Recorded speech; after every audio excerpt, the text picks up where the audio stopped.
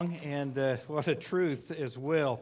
He does live. Good to have you here today on the 13th day of 2013. How many of you, when you were growing up, had a place somewhere in your house, maybe it was in your bedroom, maybe it was on the door jamb of your closet door, and you would occasionally, maybe on your birthday, stand at that place, and your mom or your dad would take a ruler and measure, put a mark on how tall you were, and then you could turn around and look and see how much you had grown the previous year. Any of you ever have something like that here? Okay. There's some normal folks out there. All three of my kids have done that. In fact, I went and looked, and sure enough, their marks are still on the door jambs. It's funny, my oldest daughter, Whitney, she always wanted to be tall. And there was a mark way up there, taller than me. My goal. She made that when she was a little bitty kid. But, it's just expected that a little kid is going to grow up, right? I mean, it's just expected that's going to happen. Well, the same thing is true in our spiritual lives. When a person is born again spiritually, the Bible explains that we ought to grow up, that we should mature in our relationship with the Lord Jesus Christ. I want you to open your Bible to 1 Corinthians chapter 2. I'm going to read in a moment, beginning in verse 14, and then read down through chapter 3, verse 4. As you're turning there, I want to remind you that the church in Corinth had some major league problems. And we're going to see today that at the root of all of those problems is their lack of spiritual growth. I mean, stop to think about how many of life's problems could be solved or totally avoided if we were living from a level of spiritual maturity where we acted and reacted just like Jesus Christ. Man, a lot of life's problems would be done away with if we were simply mature believers responding exactly like Jesus would. Well, let's look at this passage, 1 Corinthians chapter 2. Let me start in verse 14. But the natural man does not receive the things of the Spirit of God, for they are foolishness to him, nor can he know them because they are spiritually discerned. But he who is spiritual judges all things, yet he himself is rightly judged by no one. For who has known the mind of the Lord that he may instruct him? But we have the mind of Christ. Chapter 3. And I, brethren, could not speak to you as spiritual people, but as to carnal, as to babes in Christ. I fed you with milk and not with solid food. For until now you are not able to receive it, and even now you are still not able. For you are still carnal. For where there are envy, strife, and divisions among you, are you not carnal and behaving like mere men? For when one says, I am of Paul, and another, I am of Apollos, are you not carnal? Heavenly Father, I pray that you'd bless the reading of your word. Help us to understand it this morning, and help us to simply grow up in 2013 and become the mature spiritual adults you have called us to. This is my prayer in Jesus' name. Amen. Now, what I want you to do today is see the big picture of what the Apostle Paul is explaining here. And that all starts with the fact that there are two distinct groups of human beings on planet Earth. You could categorize all people, and they would fit into one of two categories. The first category we'll just call natural people. Look at verse number 14 of chapter 2. But the natural man, Paul says, does not receive the things of the Spirit of God. They are foolishness to him, nor can he know them because they are spiritually discerned. Now, in this verse, the Apostle Paul is referring to the natural man. He is referring to essentially the person who has never received the Lord Jesus Christ. But it tells us more than this. The word literally means soul man. Okay? That is, this is a person whose life is driven by their own mind, their own will, their own emotions. This is basically the natural equipment that we have when we come into this world through the natural process of human birth. Now, the Spirit is the mechanism that enables a person to communicate with God. And in the natural man that Paul is referring to in verse 14, that spirit is dead. Therefore, this natural person does not have any way of communicating with God. They are dead to God. That's why it says in verse 14 that the natural man does not receive the things of the Spirit of God, for they are foolishness to him. And to see this fleshed out, just turn on your TV or read the newspaper.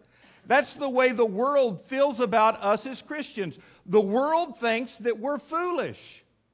The world looks at the things of God and says, that's nothing but foolishness. Why is that? Well, they don't have the Spirit of God inside of them.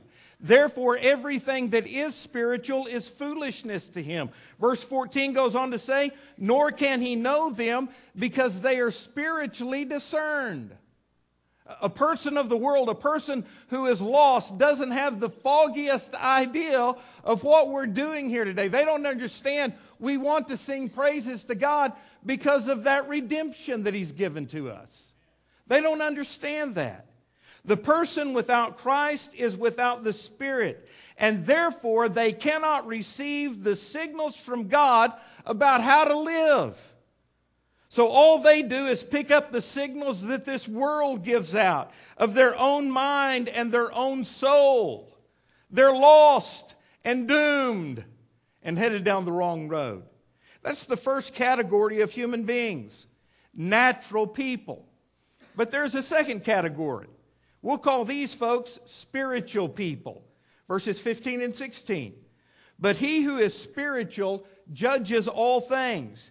Yet he himself is rightly judged by no one. For who has known the mind of the Lord that he may instruct him? But we have the mind of Christ. Now this person is a person who is a born-again believer in Jesus Christ. They have trusted Christ as their Savior and they have been saved. When a person is saved, the Spirit of Jesus comes to live in the person, giving life to something that was before dead under Christ. That is the Spirit. And now with our spirit alive, we have the ability to connect with God through His Holy Spirit. Now we as Christians may not always be open to the Spirit or obeying the Spirit or filled with the Spirit or led by the Spirit, but we are nonetheless spiritual people because we have been saved. And as a spiritual person, a man or a woman, a Christian now has the capacity to receive the things of God. We have the capacity to understand biblical truth and to grow in the wisdom of God.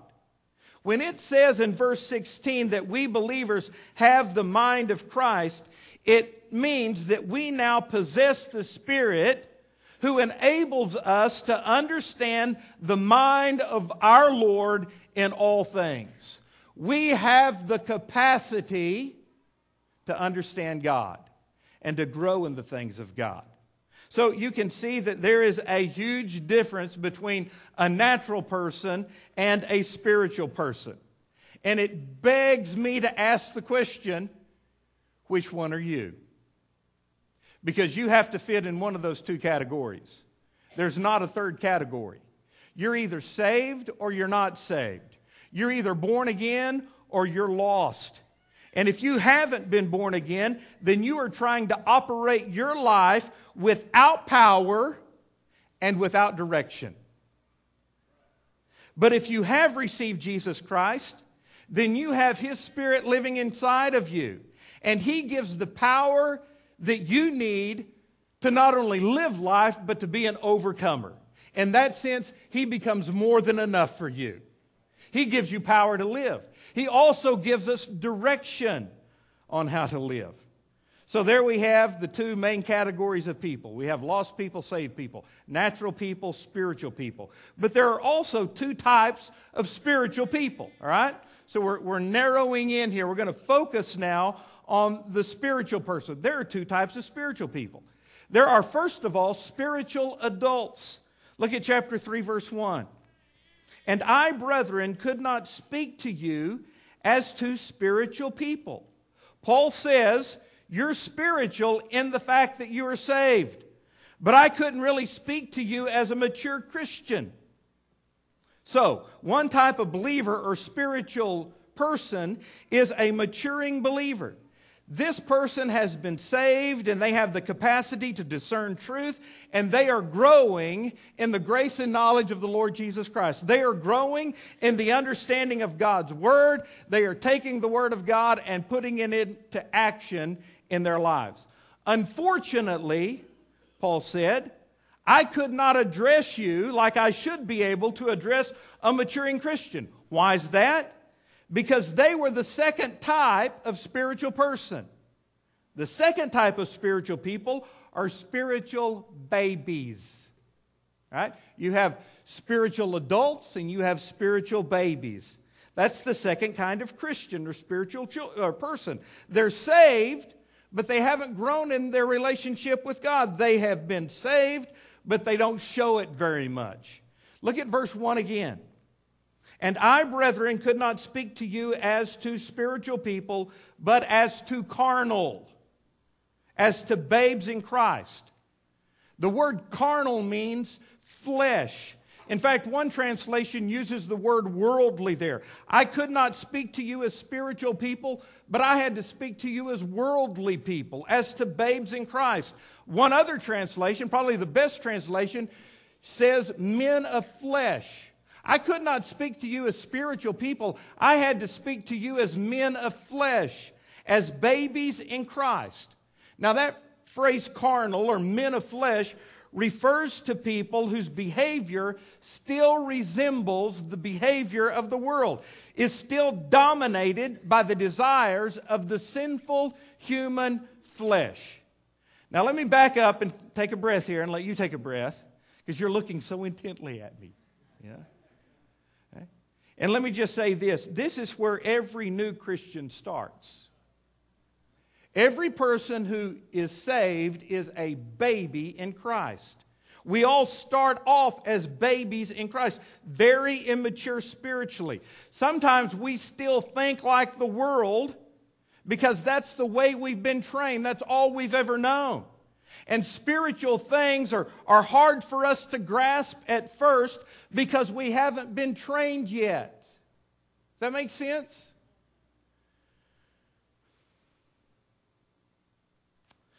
Let me just tell you this little story. I think it'll make more sense after you hear this story. I pastored in Pine Bluff for 7 years. You know that. Pine Bluff was a different church, unusual church. They were very conservative, very old-fashioned. When I went there, they were like 45 years old, and a woman had never gone inside the sanctuary in the history of that church wearing pants or jeans, even to clean. Women always wore dresses going into the sanctuary of the Oak Park Free Will Baptist Church, the way it's always been. Very conservative group of people. They had a big family life center, a big gym. Kids were not allowed to wear shorts in the gym. So if kids went and played basketball, they had to wear sweatpants, just very, very conservative. I leave Pine Bluff and I go to Plano, Texas. Brand new baby church. A friend of mine, Don Guthrie, had started the church. And my first Sunday when I walked in there to preach, ladies were coming in. And they weren't wearing pants or jeans. They were wearing shorts. Coming into church wearing shorts. And they had big gulps in their hand, And as I was preaching, they were sipping on their big gulp, And it's kind of a culture shock. The second Sunday I was there, this big old burly guy came out the back door. He had only been saved for a very short time. And he stuck out his hand to shake my hand, and he said this. He said, "Blank good sermon, preacher." Yeah, it was a bad word. That was a blank of a good sermon you preached. And I hadn't even preached on hell. Okay. Just in a spiritual way, I was telling you what word he used. My eyes got huge and my mouth just dropped, I'd never had anybody tell me that before. That was a blink of a good sermon, preacher. But as soon as he said it, he said, ah! And he said another bad word.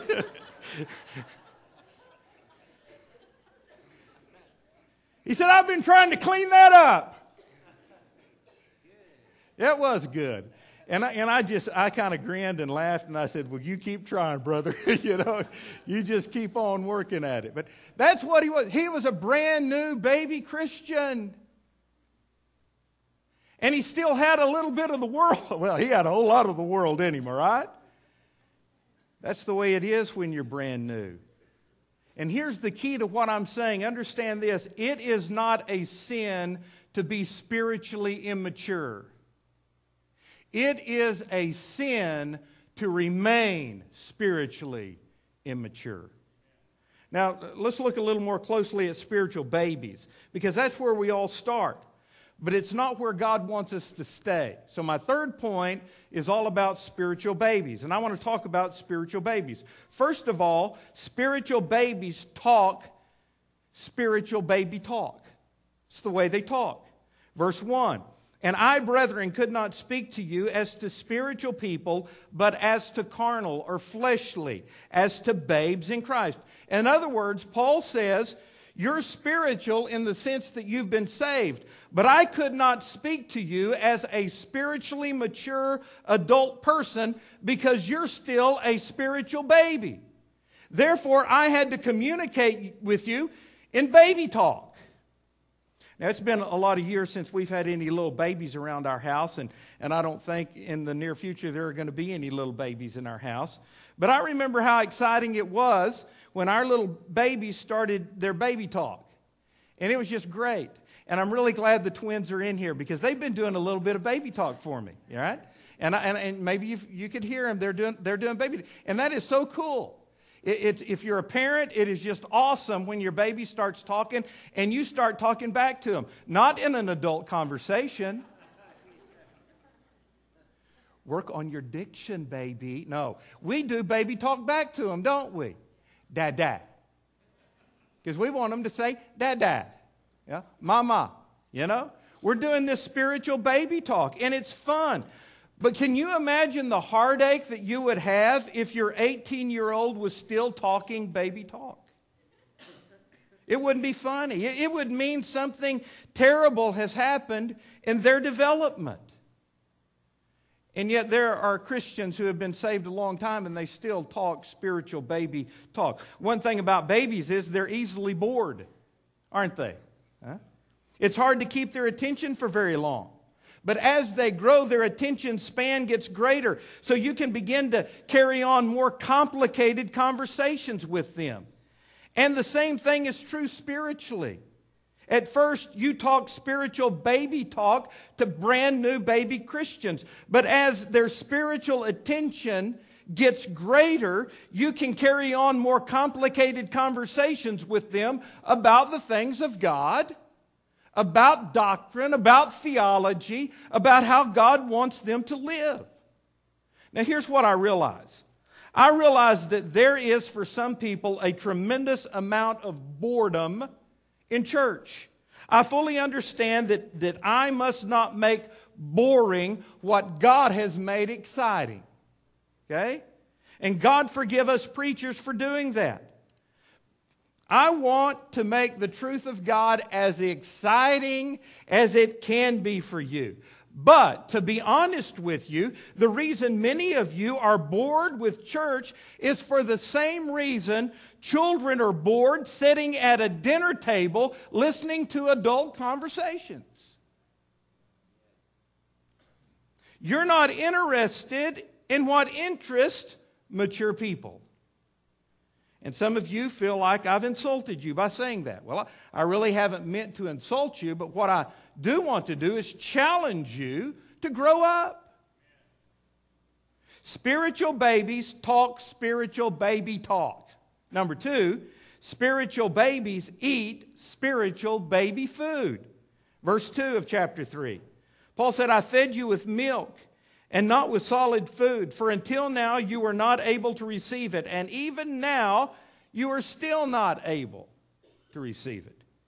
Now, babies can only handle a particular kind of diet. You've got to be very careful with what you feed little babies. And when they're brand new little babies, you just give them milk. I mean, that's all they can tolerate. But then as they kind of grow a little bit, you start giving them baby food, right? And I just happen to have, because I want to keep things interesting up here, I don't want you to get bored, so I brought an object lesson. I just happen to have a little jar of baby food up here. And when I picked this one up, I really wasn't paying attention to what I got. I just picked one up. But then I noticed, and I remembered a few years ago, this is stage 3 baby food. Stage 3. You know what that means? This is for little toddlers, little babies that are about 8 months old. This is a food they can handle. And it's almost all liquid. But they're getting excited because they see this baby food right here. And I really wish you could see the picture of what is in this little jar, because it looks great. There's a chicken leg. There are carrots and green beans and rice and corn. And it says chicken, vegetables, and stars. And all that's in this little can that's kind of like liquid. Yummy, yummy, yummy. And if you go out to eat today at lunch and you are seated by some folks that have little babies, you will be watching mama or daddy take the little spoon and open up. Feed them this baby food. Because you know what? This is what little babies eat. Again, what a tragedy if you saw a parent with a 17-year-old and they were feeding that to their teenager. See, baby food is made for immature digestive systems, not for mature digestive systems. Now, let me take that and go back to the situation in the church at Corinth. Paul said, when I first started teaching you, I had to give you milk. And folks, again, there's nothing wrong with that because they were baby Christians. That's what they needed to grow, baby milk. In fact, that's the way that you have to start with Christians, with the milk of the Word. But if they grow as they should, it's not long before they can get on something else and handle heavier things from the Word of God and eventually start digesting the meat of the Word of God. But that was not the case for the Christians in Corinth. Look at verse 2. For until now you are not able to receive it. That is the meatier, weightier things of the Word of God. And even now you are still not able. It's almost tragic for me to read that. I think there's a sad note in Paul's pen here, but I think there's also a harsh word. He said, guys, grow up. I mean, it's understandable when you're a baby that I feed you baby stuff, but you've been a Christian now for an extended period of time, and you don't need to be eating the milk of the Word anymore. You need to grow up and start eating the meat of the Word. Now, just stop for a second and think about the level of your spiritual maturity. Stop for a moment and think about your own spiritual diet and appetite. One good gauge, and all this is a gauge of this, is what do you do with the Word of God during the week? Many of you have a Bible open on your lap. When was the last time that Bible was opened? Don't answer me out loud. But if you have to say, well, preacher, honestly, the last time my Bible was open was last Sunday morning when I was in here in church and you were preaching and told us to open our Bible. If that is the case for you, then you are being spoon-fed the Word of God. And you're not growing in your relationship. You need to be feeding yourself daily the Word of God so that you can begin to mature. Now, there's something else about spiritual babies. They exhibit spiritual baby behavior. They talk like babies, they eat like babies, and they act like babies. Because they're babies. Again, we expect babies to act like babies. If you were to get up right now and go back to one of our We Worship classes where our volunteers are helping out with worship care for our little ones, you'll see this in action in every room. And those little toddlers that are old enough to play with toys can be pretty selfish with those toys, can't they? You just try to take one away from them. One of the first words that they learn is the word mine. They get real selfish with their stuff. And immature Christians, baby Christians, can exhibit that same kind of baby behavior. Look at verses 3 and 4. For you are still carnal. For where there are envy, strife, and divisions among you, you are not carnal and behaving like mere men. For when one says, I am of Paul, and another, I am of Apollos, are you not just being carnal or fleshly? Now, go back to the first of the verse. He says, for you are still carnal, for where there are envy. The word envy is really an attitude. It's an attitude of craving what somebody else has. We've all heard that. That person is envious of something else someone has or the way someone else is. They are envious. That's an attitude that you have. And the strife and the division that he lists next are actions that result from that attitude. And this is a tragedy. You know what he's saying here? He is saying that, this is a shame because you Christians should have grown up. But you haven't. You're still babies and you're acting like babies. You're jealous of one another. You're envious of each other. Maybe of the gifts God has given or the talents that someone else has or what someone else may be doing. And he's talking to Christians here. You're envious. And because of your envy, there has been created strife amongst you. And there is in the church divisions amongst you. Let me tell you, strife and division never comes from God. If you have strife and division in the church, it's not from the Lord. And the Apostle Paul tells us where it's coming from. It is coming from immature Christians who are selfish and envious of other believers. Here's what he's saying here. He is saying that the real measure of spiritual maturity is not how many sermons you listen to, or how many Christian books you've read, or how many times you go to church during a week. Now understand, all of those things can be a part of our spiritual maturity, but spiritual immature people can still do all of those things. No, the real measure of spiritual maturity has to do with the way we treat other people. And it all starts within the church, the way we treat other Christians. Spiritual maturity is happening when the Spirit of God can take the truths of God's Word and use them like a scalpel to do surgery and to cut away all of the selfish aspects of our own lives, where we start treating other people the way Jesus treats other people. That's spiritual maturity. That's a hard word to the church. Because I tell you, I've been doing church all my life. I've been in not only church, I've been in Free Will Baptist churches since the first week I was born. And let me tell you, I've seen it all. I've seen, you don't want to know what I've seen in churches. I've seen fist fights in hallways.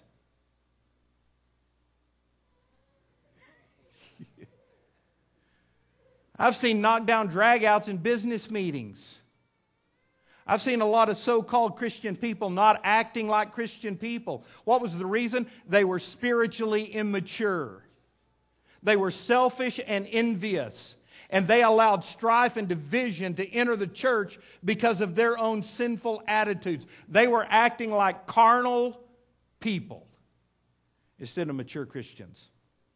And I want to remind you, it's not wrong to be spiritually immature. That's where we all start. What's wrong is to stay spiritually immature. And spiritual maturity has absolutely nothing to do with chronological age. You can be 15 or 50 or 75, but that doesn't necessarily say anything about your level of spiritual maturity. In fact, and I don't say this in a discouraging word, we never really arrive there. We never really get to a point where on this earth we say, I've made it and I'm spiritually mature. It's something we're always striving for. One day I will be perfected, but that's when I get into heaven. Until then, I am striving to grow. There's a word for that we use, and again, you're going to get bored with this if you're spiritually immature, but the word is progressive sanctification. To be sanctified means to be like Jesus. Progressive sanctification means that every day I am doing those things that are necessary for my spiritual growth. And that's what this sermon is all about, guys. As I planned out my preaching for the year, I specifically planned this sermon for today. It is my desire as your pastor to see you grow spiritually in 2013. Wherever it is that you are spiritually right now, my prayer for you is that you grow closer to Jesus. And that does not happen when a bolt of lightning hits you and then all of a sudden you're spiritually mature. It happens when you make a decision that you're going to grow up, that you're going to be like Jesus, and you're going to discipline yourself to do those things that are necessary every day to grow.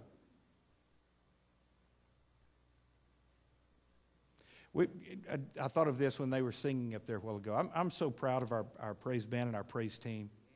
And they're awesome. They really are. They're awesome. We got a fairly good-sized church, maybe 600 each week that shows up here. But our praise band is better than we are big, if you can understand. They could lead worship in a huge church. They're that good. You know what? They haven't always been that good. You know what has made them as good as they are? All the practice they put in. They have a taskmaster who cracks the whip and drives them every week and pushes them to learn new music and to be better than they are. They have tremendous. I'm so proud of them. They are so good. But you know what? I know they're going to get better. Because every week they are doing those things that they need to do to become better musicians and better singers. And what I'm saying to you as a believer, the same thing is true for you. If you want to be a mature Christian, you need to do those things every day that are necessary for you to grow. You get your Bible out and you read it every day. And I know that sounds boring, and sometimes it can get pretty boring when you get in those books and all you're reading is genealogies. So you need to break it up and read an Old Testament passage and a New Testament passage every day, okay? But you do it. You discipline yourself. You read it. And you don't just read it and close your Bible and put it on the shelf and never implement it. Because let me tell you, I've been around a whole lot of Christian folks who has done that very thing. They read the Bible. They say they read the Bible. But you know what? I can't tell it in their actions. I can't tell it in their attitude. I sure can't tell it in the way they interact at church.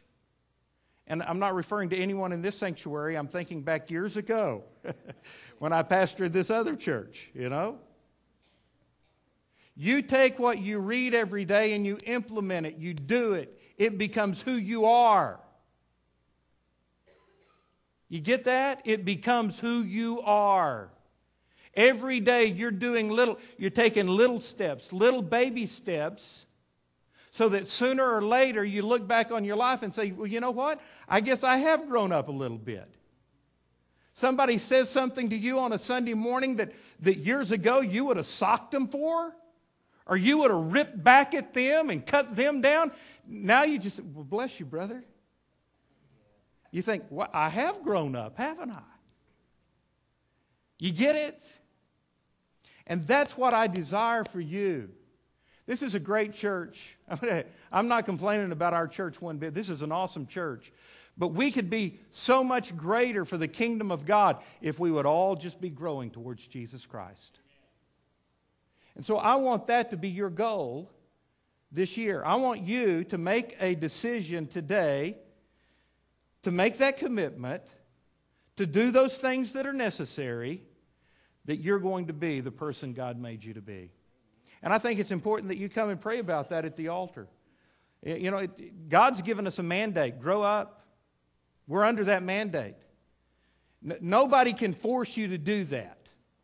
You can't force a baby into growing, can you? I mean, I can remember when my little kids were little babies in their bassinets, and I would go in their room and I'd yell at them, "Grow up! Grow!" No, I didn't do that. That would just scare them and they would cry. It's not the way you make a baby grow, is it? Nobody can make you grow up spiritually.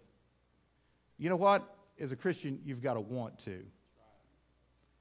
And I pray for your want to today, that you would have that desire. So here's the deal. If you're here today and you've never been saved, you're in the natural person state, I encourage you to come and receive Jesus as your Savior and begin that life with Him.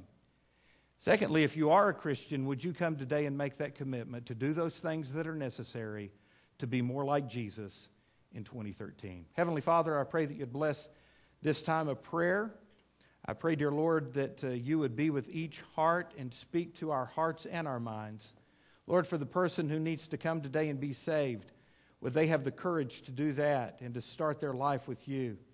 Lord, for Christians who are here today, may we come and lay our life on the altar and give you everything and say, Jesus, I want to grow up in 2013. I want to become more like you. Help me to be the person you've called me to be. Dear Lord, I pray that we would respond and come make that prayer at the altar. If there are others who just need a touch from you today, maybe they're having problems in their family, in their home, at their job, or with money, or with health issues, whatever it is, may they understand that you are more than enough. And all we have to do is come and ask for your help, and you're there to help us. We ask this in Jesus' name. Amen. I'm going to ask that you stand with heads bowed and eyes closed. As soon as you stand up, would you come and pray? Come and make that commitment today. Would you right now? Step out and come. All of you is more than enough for all of me, for every thirst and every need. You satisfy me with your love, and all I have in you is more than enough.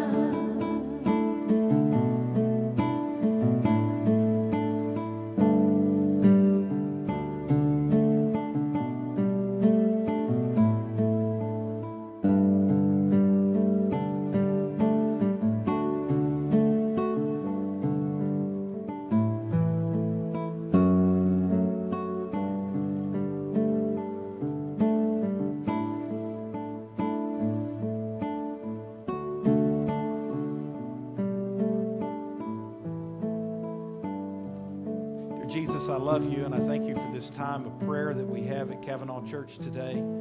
I thank you for the clear word that you've given us in 1 Corinthians 2 and 3, the mandate to grow up. And Lord, that's what I pray for in my own life. I pray it for my family and for everyone in this church, that this year we take seriously the mandate to grow spiritually. Lord, in 2013, I want to become the man that you've called me to be. I want to grow in my relationship with you. And so, Lord, today I dedicate myself to do those little things every day that will help me grow in my relationship with you. I pray that my friends who are here would pray a similar prayer, and that you would give us the grace and the help to live that life and to grow spiritually. We thank you for this church, and we thank you for all the people who make it up. Give us a great year as we live for you. In Jesus' name we pray.